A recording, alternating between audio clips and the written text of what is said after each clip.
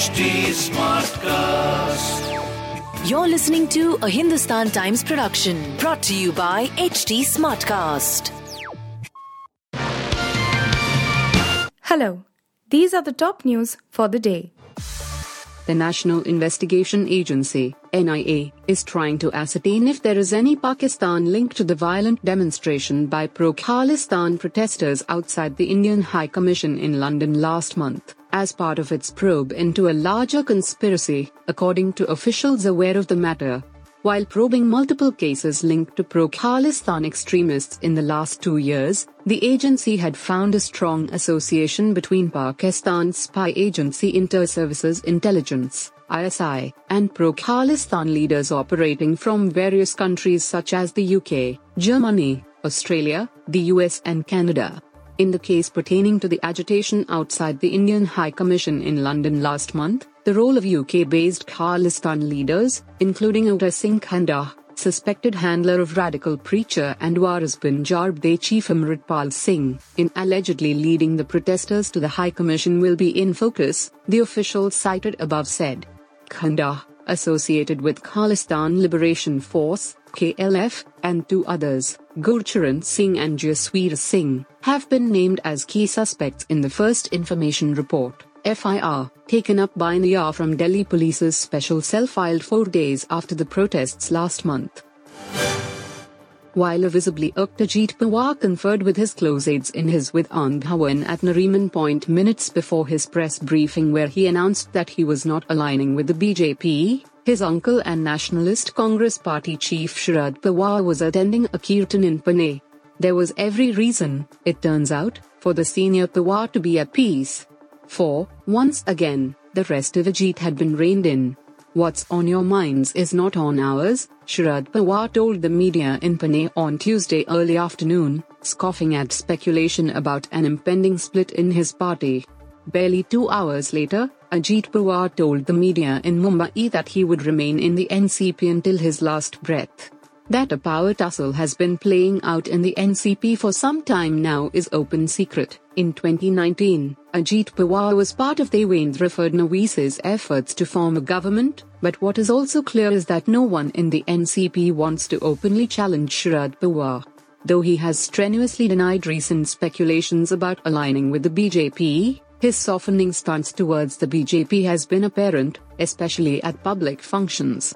He praised Narendra Modi's leadership, spoke up for Adani, like his uncle did, and refrained from taking the state government to task on a host of critical issues. US President Joe Biden and his wife Jill Biden released their federal tax return, which showed that the couple earned almost $580,000 last year and paid an effective federal income tax rate of 23.8%. They donated roughly 3.5% of their income to 20 charities.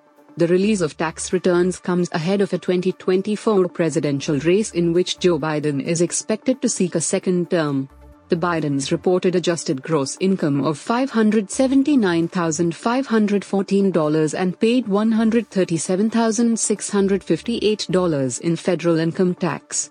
Joe Biden's salary as U.S. president is $400,000 while Jill Biden earned $82,335 from her job at Northern Virginia Community College. Rest of the couple's income came from investment interest, pensions, annuities and distributions from retirement accounts, the joint tax return showed. Their donations included contributions to churches and organizations focused on helping children and first responders. U.S. Vice President Kamala Harris and her husband Doug Emhoff also released their tax returns. The couple reported federal adjusted gross income of $456,918. They paid $93,570 in federal income tax for a federal income tax rate of 20.5%. The income included $219,171 in salary paid to Kamala Harris as the U.S. Vice President and $62,870 from her books. Doug Emhoff earned $169,665 earned for teaching at Georgetown University Law Center. The couple contributed roughly 5% of their income to charity, the joint return showed. Indian Youth Congress, IYC, Assam Chief Ankita Datta on Tuesday accused Youth Wing's National President Srinivas PV of harassment on the basis of her gender. The youth leader, who is also the daughter of former Assam Minister Anjan Datta, alleged in multiple tweets that Congress leaders Rahul Gandhi and Priyanka Gandhi failed to take steps against the matter despite her complaints. ATIC President at Srinivas has continually harnessed me and was discriminating on the basis of my gender. My values and education doesn't allow me anymore. The leadership has played deaf ears despite bringing front of them many times at Rahul Gandhi at Venugopalam Priyanka Gandhi, she said in a tweet. In one of her tweets, Datta mentioned that she appraised Rahul Gandhi about the harassment in Jammu when the Bharat Jodo Yatra was entering its last leg. However, there is no action taken against the IC president. I am a woman leader. If I undergo such harassment, how am I supposed to encourage women to join the Congress? She asked. Responding to the Datta's tweets, the IT cell of the Youth Congress said it is initiating strong/stringent legal action against her for using utterly unparliamentary, undignified, defamatory, malicious words against Srinivas PV. External Affairs Minister S. Jaishankar on Tuesday came down hard on Congress leader Siddaramaiah after he claimed that 31 people from Karnataka are stranded in violence-hit Sudan. Sudan has been witnessing deadly fighting between the country's army and a paramilitary group for the last 5 days that has reportedly left around 100 people dead. Simply appalled at your tweet. There are lives at stake, don't do politics. Since the fighting started on April 14th, the Embassy of India in Khartoum has been continuously in touch with most Indian nationals and POs in Sudan, Jaishankar tweeted. Their details and locations cannot be made public for security reasons. Their movement is constrained by fierce fighting that is ongoing, he added. Jaishankar said plans regarding them have to take into account a very complicated security scenario and that the Indian Embassy in Sudan is in constant touch with the Ministry of External Affairs over the situation in that country. It is grossly irresponsible of you to politicize their situation. No electoral goal justifies endangering Indians abroad, he said. Jaishankar's reaction came after Siddaramaiah posted a series of tweets saying it is reported that 31 people from Karnataka belonging to Hakki-Pikki tribe are stranded in Sudan, which is troubled by civil war.